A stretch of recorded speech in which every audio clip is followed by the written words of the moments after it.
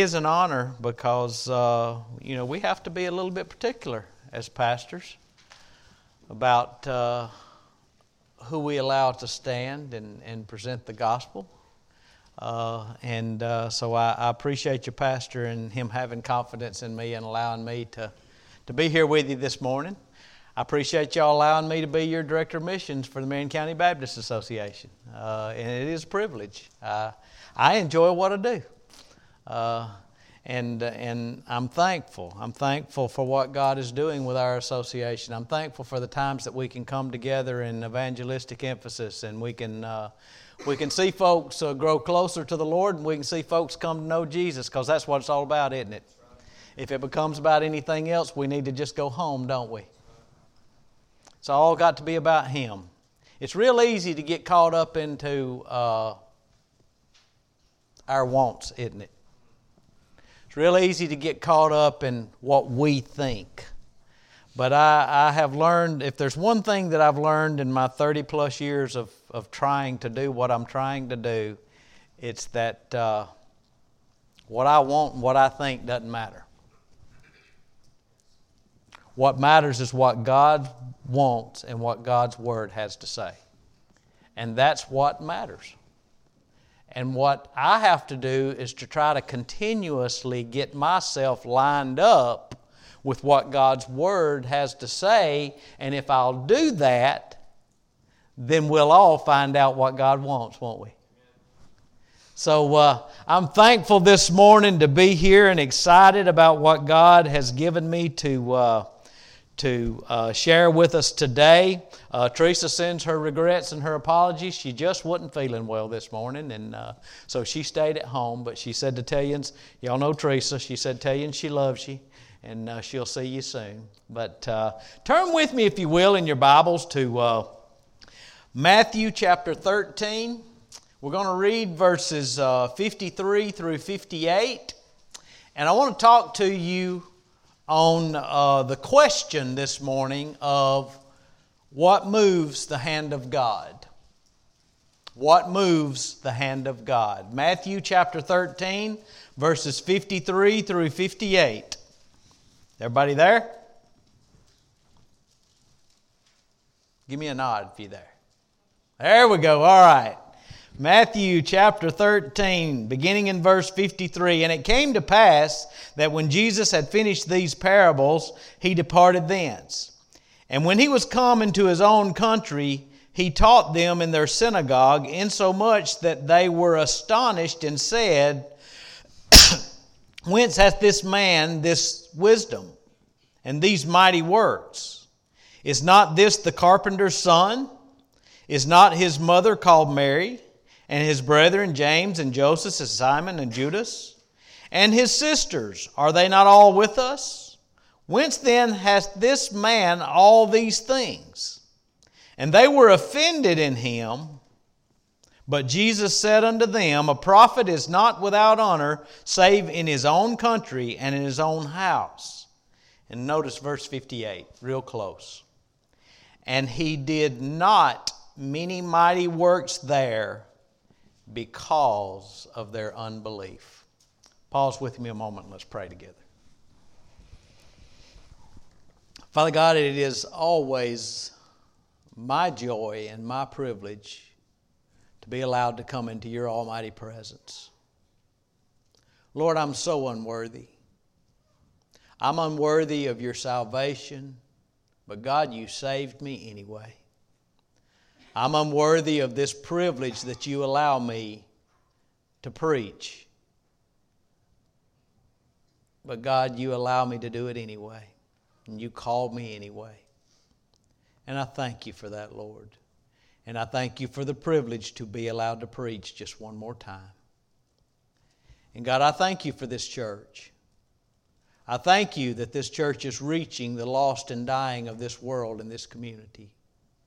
And I pray for her, and I pray for her pastor and his family. That God, you will bless this ministry and this people.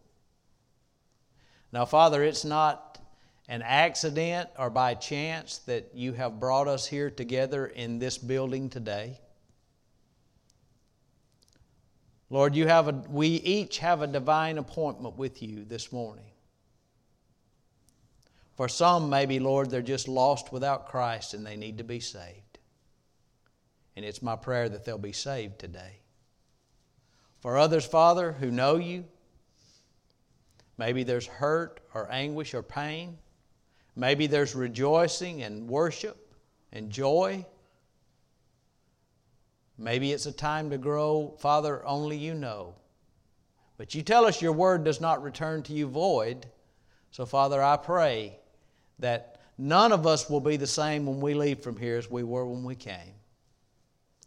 Now, use me as your servant today, Father, and bless Brother Israel as he preaches in another pulpit this morning. In Jesus' name I pray. Amen. All right. What do an airplane, a bicycle, and a church have in common?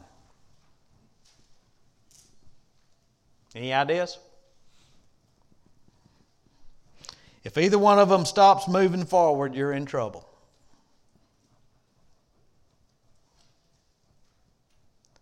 Why? I asked myself the question this week. God just kept bringing it to my heart, Steve, and so I asked myself the question a lot this week. Why do some churches seem to experience much of God, while others seem to sit idly by or are declining? Then I began to ask myself a few more questions. I said, well, is it the style of worship, maybe traditional versus contemporary? And I had to say no, because there's all different types of worship, and all that the Bible has to say about worship is that we worship the Lord in spirit and in truth. And you can do that regardless of the style of worship that's presented. Amen? So then I asked myself the question, is it the preaching? Well, there's all types of preaching. Is there one that's greater than another or one that's better than another? Well, the answer to that is yes, because Paul told Timothy to preach the Word. So, really, the answer is yes and no, because as long as someone is preaching the Word, it does not matter the way that the Word is presented. Some people are monotone. They speak kind of low and slow. Other people are like me. God blessed me with this big old mouth, and I can't help it, but I make no apologies for it, okay? Because this is what God's given me. And this is what I'm going to use to His glory. But the most important thing, and it's up for you folks to judge that, by the way, is to make sure that what comes out of the pulpit is the Word of God. Not what I think, not what you think, not what I want, not what you want, but what thus saith the Lord God. That's what's most important. So, I asked myself, is it the programs? Or is it the nice buildings? Or is it the budgets? More money, maybe? If we had one more program, or one more building, or a little bit more money, maybe we could do this, or maybe we could do that. Folks, the Bible does not say, go ye therefore if you have enough money in your budget, does it? That's not what the Word of God says. All of those things are good and wonderful things, okay? They're all great things. But if we substitute all of those things for what the church really needs, then the Bible tells us that that becomes a weight upon the church. Over in the book of Hebrews, chapter 12, listen to verse 1. It says, wherefore, seeing we also are compassed about with so many great cloud of witnesses, let us lay aside every weight and the sin which doth so easily beset us, and let us run with patience the race that is set before us. So what do we need? What do we need? Verse 2 tells us, says, looking unto Jesus, the author and finisher of our faith, who for the joy that was set before Him endured the cross, despising the shame, and is set down at the right hand of the throne of God. Hallelujah. There is our answer. What do we need? We need more God. That's what we need in all of our churches. We need more God.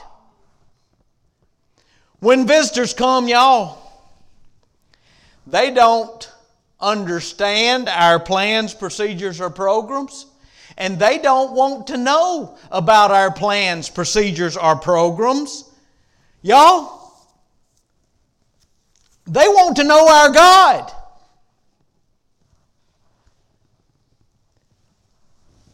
I really believe that we need to be reintroduced to the mightiness of God.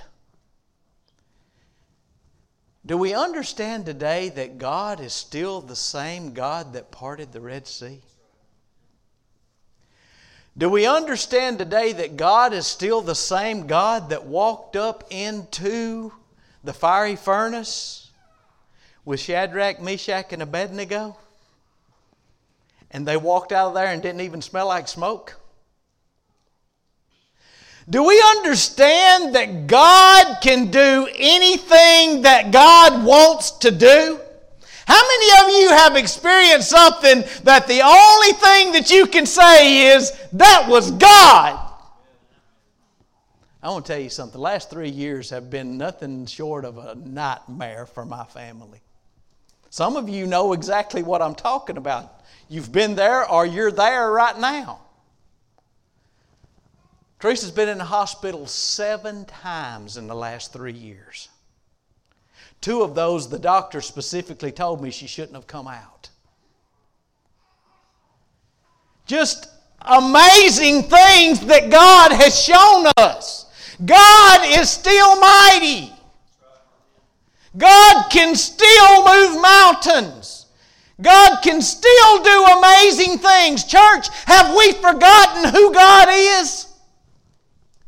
I hope and pray we never forget who our God is. How many of you been delivered from something? Me. Most of you didn't know me years ago when I was in my 20s. You better praise God for it. You wouldn't have liked me. I was far from anything but a preacher. But God. But God. He can deliver you.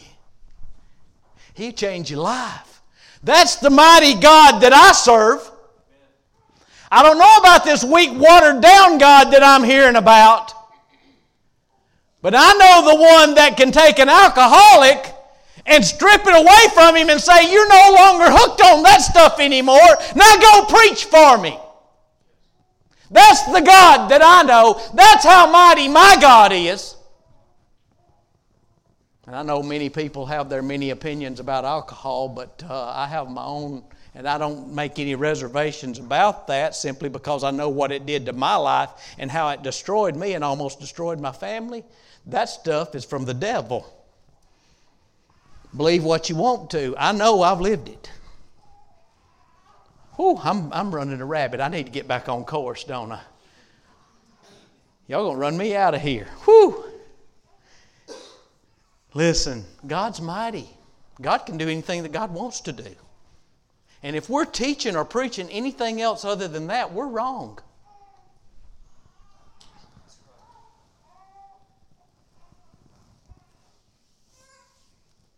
We just got to get a hold of that. And if we can, then folks will come.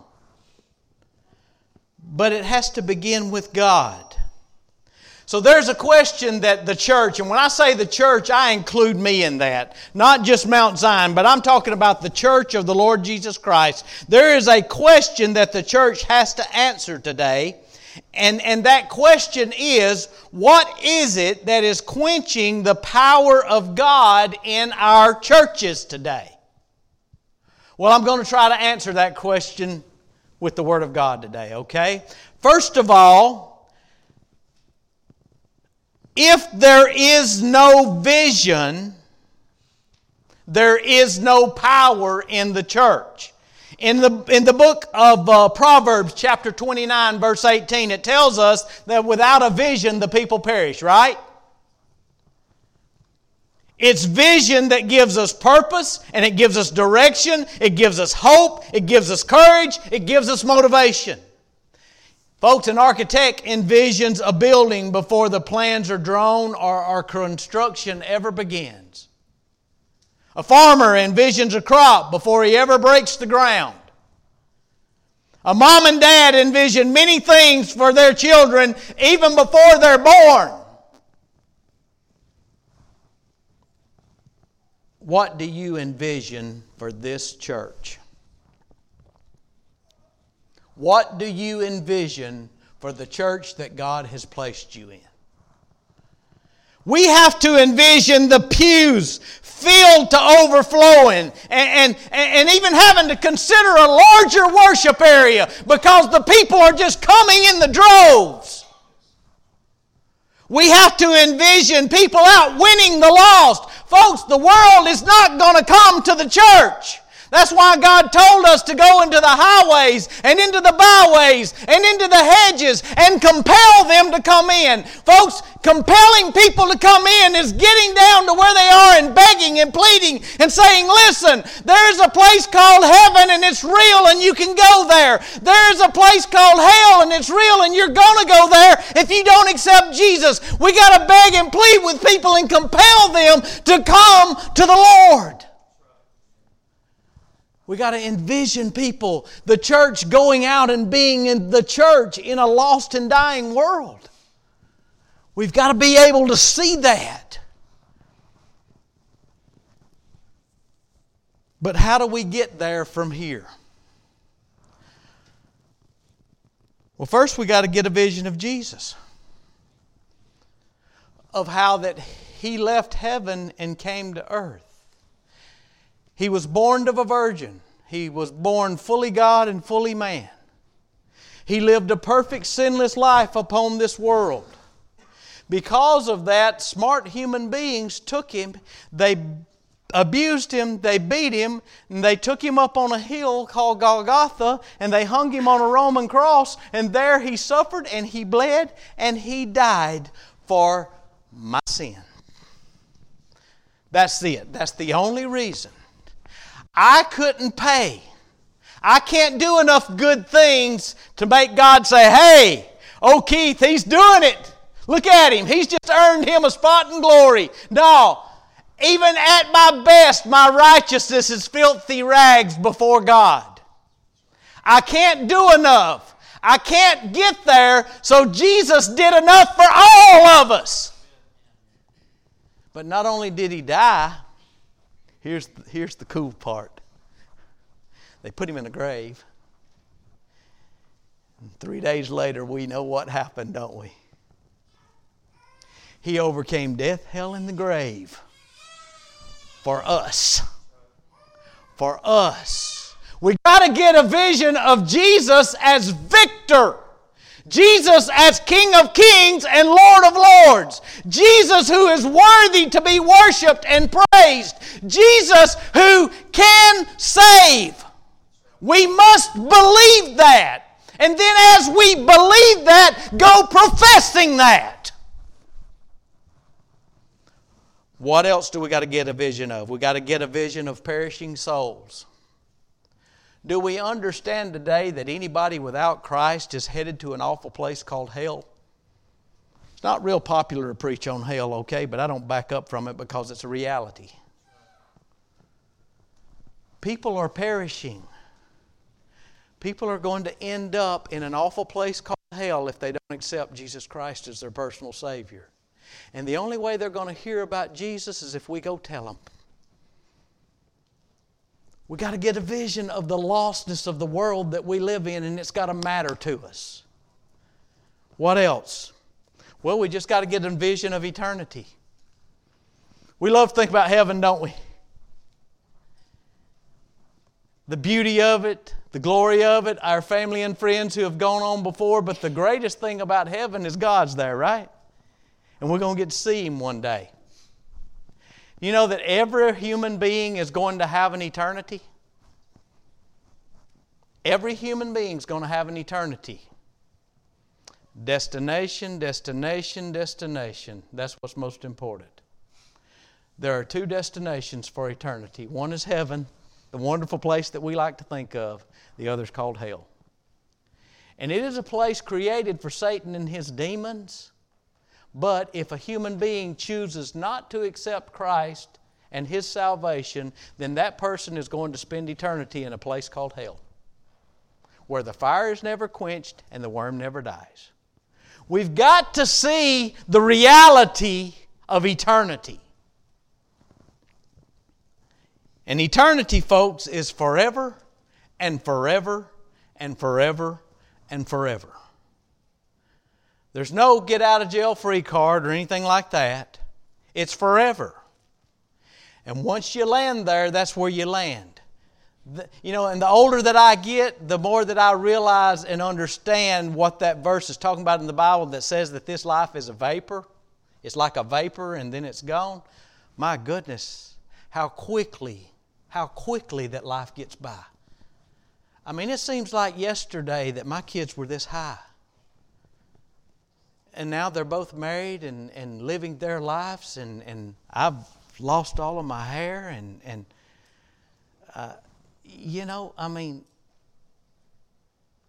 getting older and got aches, and I get up in the morning and used to I'd hop out of the bed and take off, and now I swing around on the side of the bed, and this is the way I get up.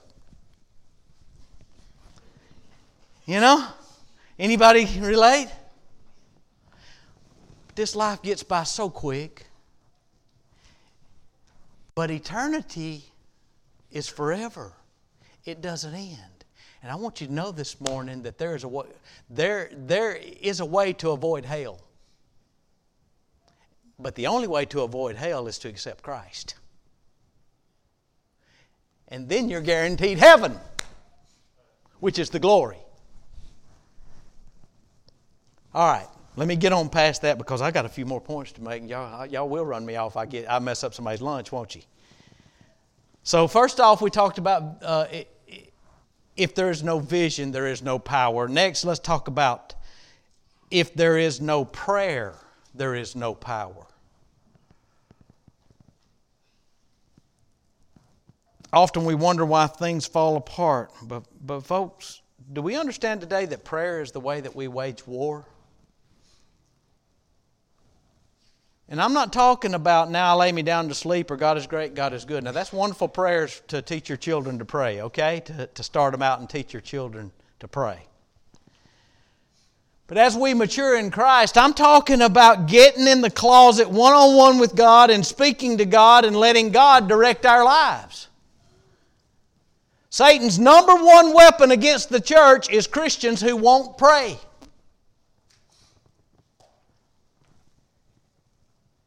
But a lot of times we won't pray because we've got weights in our life like we read about back in Hebrews chapter 12. You know what the Bible says in Psalm 66 and verse 18? It says, if I regard iniquity or sin in my heart, the Lord will not hear me. Ooh. That stings a little bit, doesn't it?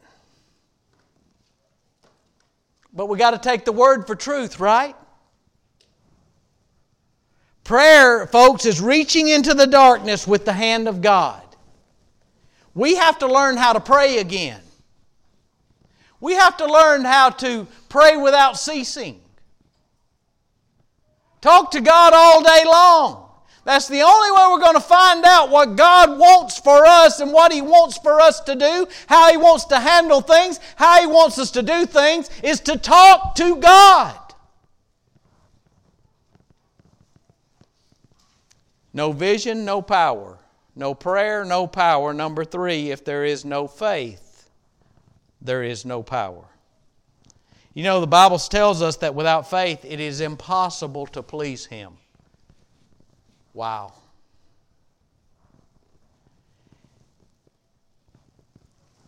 But we operate apart from faith, and then we expect God to bless us.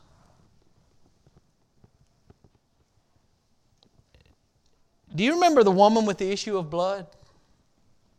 She said, if I could just get to Jesus and just touch the hem of His garment, then I would be made whole. You know what Jesus told her? Oh, no, I want to back up a minute. Something's always amazed me. There was a big crowd of people there that day when she was trying to dig through that crowd to get to Jesus. There was people bumping into Jesus and everything else, but one person got what they came for. And why did she get it? Faith. Absolutely. Faith. Jesus told her, thy faith hath made thee whole. You remember the centurion servant? Jesus told that centurion he hadn't seen greater faith in all of Israel than what he's seen in that centurion, because he told the Lord, he said, you don't even have to go and see my servant. All you got to do is do your thing, and I know that they'll be healed. Jesus said, I hadn't seen this greater faith in all of Israel. And it comes from a Roman soldier.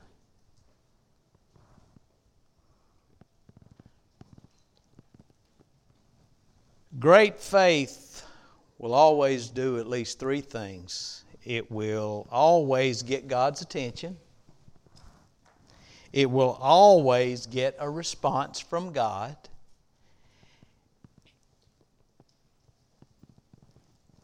And it will always reap a great move of God.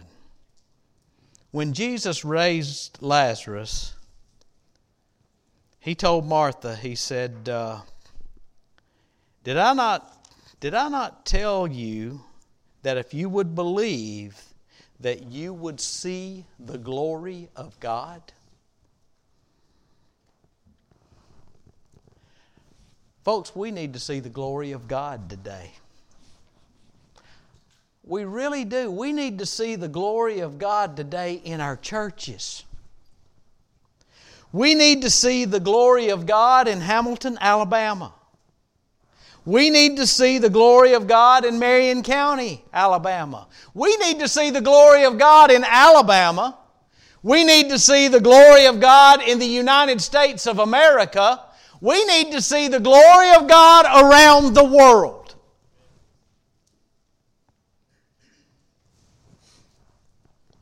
Well, no vision, no power. No prayer, no power. No faith, no power. Finally, what I came up with as I was praying about this is, if there is no care, there is no power in the church.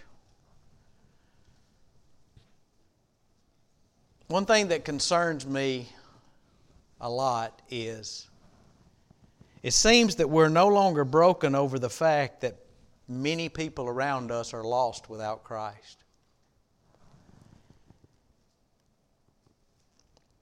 It's real easy to get numb, and it's real easy to get a hard heart sitting in the Lord's house every time the doors are open.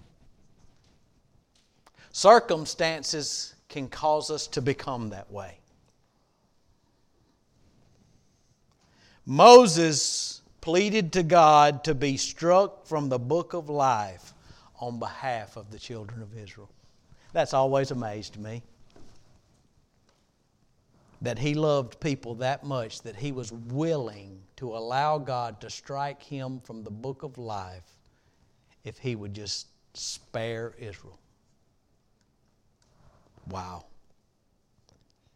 Jesus went to the cross because of compassion for people who hated Him.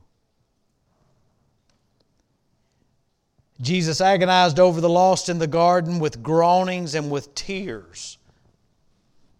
That's something that I don't see a whole lot of today. And I ask myself the question, I ask me this question. Where are the tears? Where are the tears? Where are the tears for the lost that are looking for hope in a sin-sick world? You know, I can remember as a kid growing up, Harmony Grove Baptist Church, where my dad pastored. I can remember, and I know there were other people, but what stands out in my mind, I think, is those little old ladies. Worst thing in the world that could ever happen to you is get that group of little old ladies praying for you. But y'all, I can remember them after Dad preached getting in the altar. And y'all, you could hear them praying now. And they'd call you by name. But when they would get up, there would be a wet place in the carpet. And it was their tears. Where they had wept over the lostness of people, or over sickness, or over a home that's falling apart, or some burden, or maybe they wept in joy because God had answered a prayer.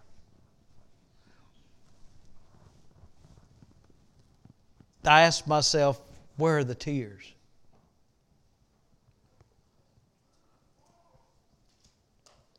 Where are the tears for the lost? Where are the tears for the people who are addicted? That's running rampant right now, isn't it? Where are the tears for the people who are hurting? I mean, praise God for a reversal of Roe v. Wade, amen? But what about all the millions upon millions of babies that were murdered prior to that? Where are the tears? Where are the tears? Where are the tears for the garbage that we bring into our living rooms, on our TVs, the pornography, the foul language, the violence, the sexual perversion? Where are the tears? Where are the tears for those caught up in homosexuality and lesbianism? I forget what they call it now. It's LBGTQ, A, B, C, D, E, F, G, I think. They keep adding letters to it. I can't keep up with all of them. But we laugh about that, but it's awful. And it's become accepted in our society. And it ought to break our heart and make us weep, because Satan has just blinded. And we ought to be reaching out and trying to help those come up out of the sin and the ungodliness and show them Jesus. Folks, if Jesus can walk off into a fiery furnace and bring 3 boys out and they not even smell like smoke, He can lift this old boy up out of the sin and ungodliness that he was sitting in, and He can lift people up that are in sin and ungodliness today. Where are the tears? Where are the tears for our homes that are falling apart? Where are the tears for the coldness that we feel sometimes in our churches? Where are the tears for the lostness of our nation? Folks, where are the tears? I've asked myself that question, Keith, where are your tears? I'm telling you, this is a wee sermon, okay? I've asked myself that question over and over again. Keith, where are your tears? What's happened to you? Why have you grown so cold that you can't even weep over the lostness of an ungodly, dying world? Where are the tears? And the only answer I could come up with is, there are no tears because we've grown cold. I'll end with this. When I was a kid growing up at Harmony Grove, I lived on the wrong side of the tracks. Railroad track runs through Winfield there, and train would come through every night at the same time, late about midnight or after. And y'all know what trains do when they come across crossings, right? They lay down on the horn, right? And Winfield's got 2. So every night they laying down on that horn. We didn't live too far from that train. And we lived even closer to the cotton mill. And at every shift change at the cotton mill, guess what they did? They laid down on the horn. I had some people to ask me one time when I was younger, how in the world do you ever sleep with all that racket going on all night long? I said, what racket?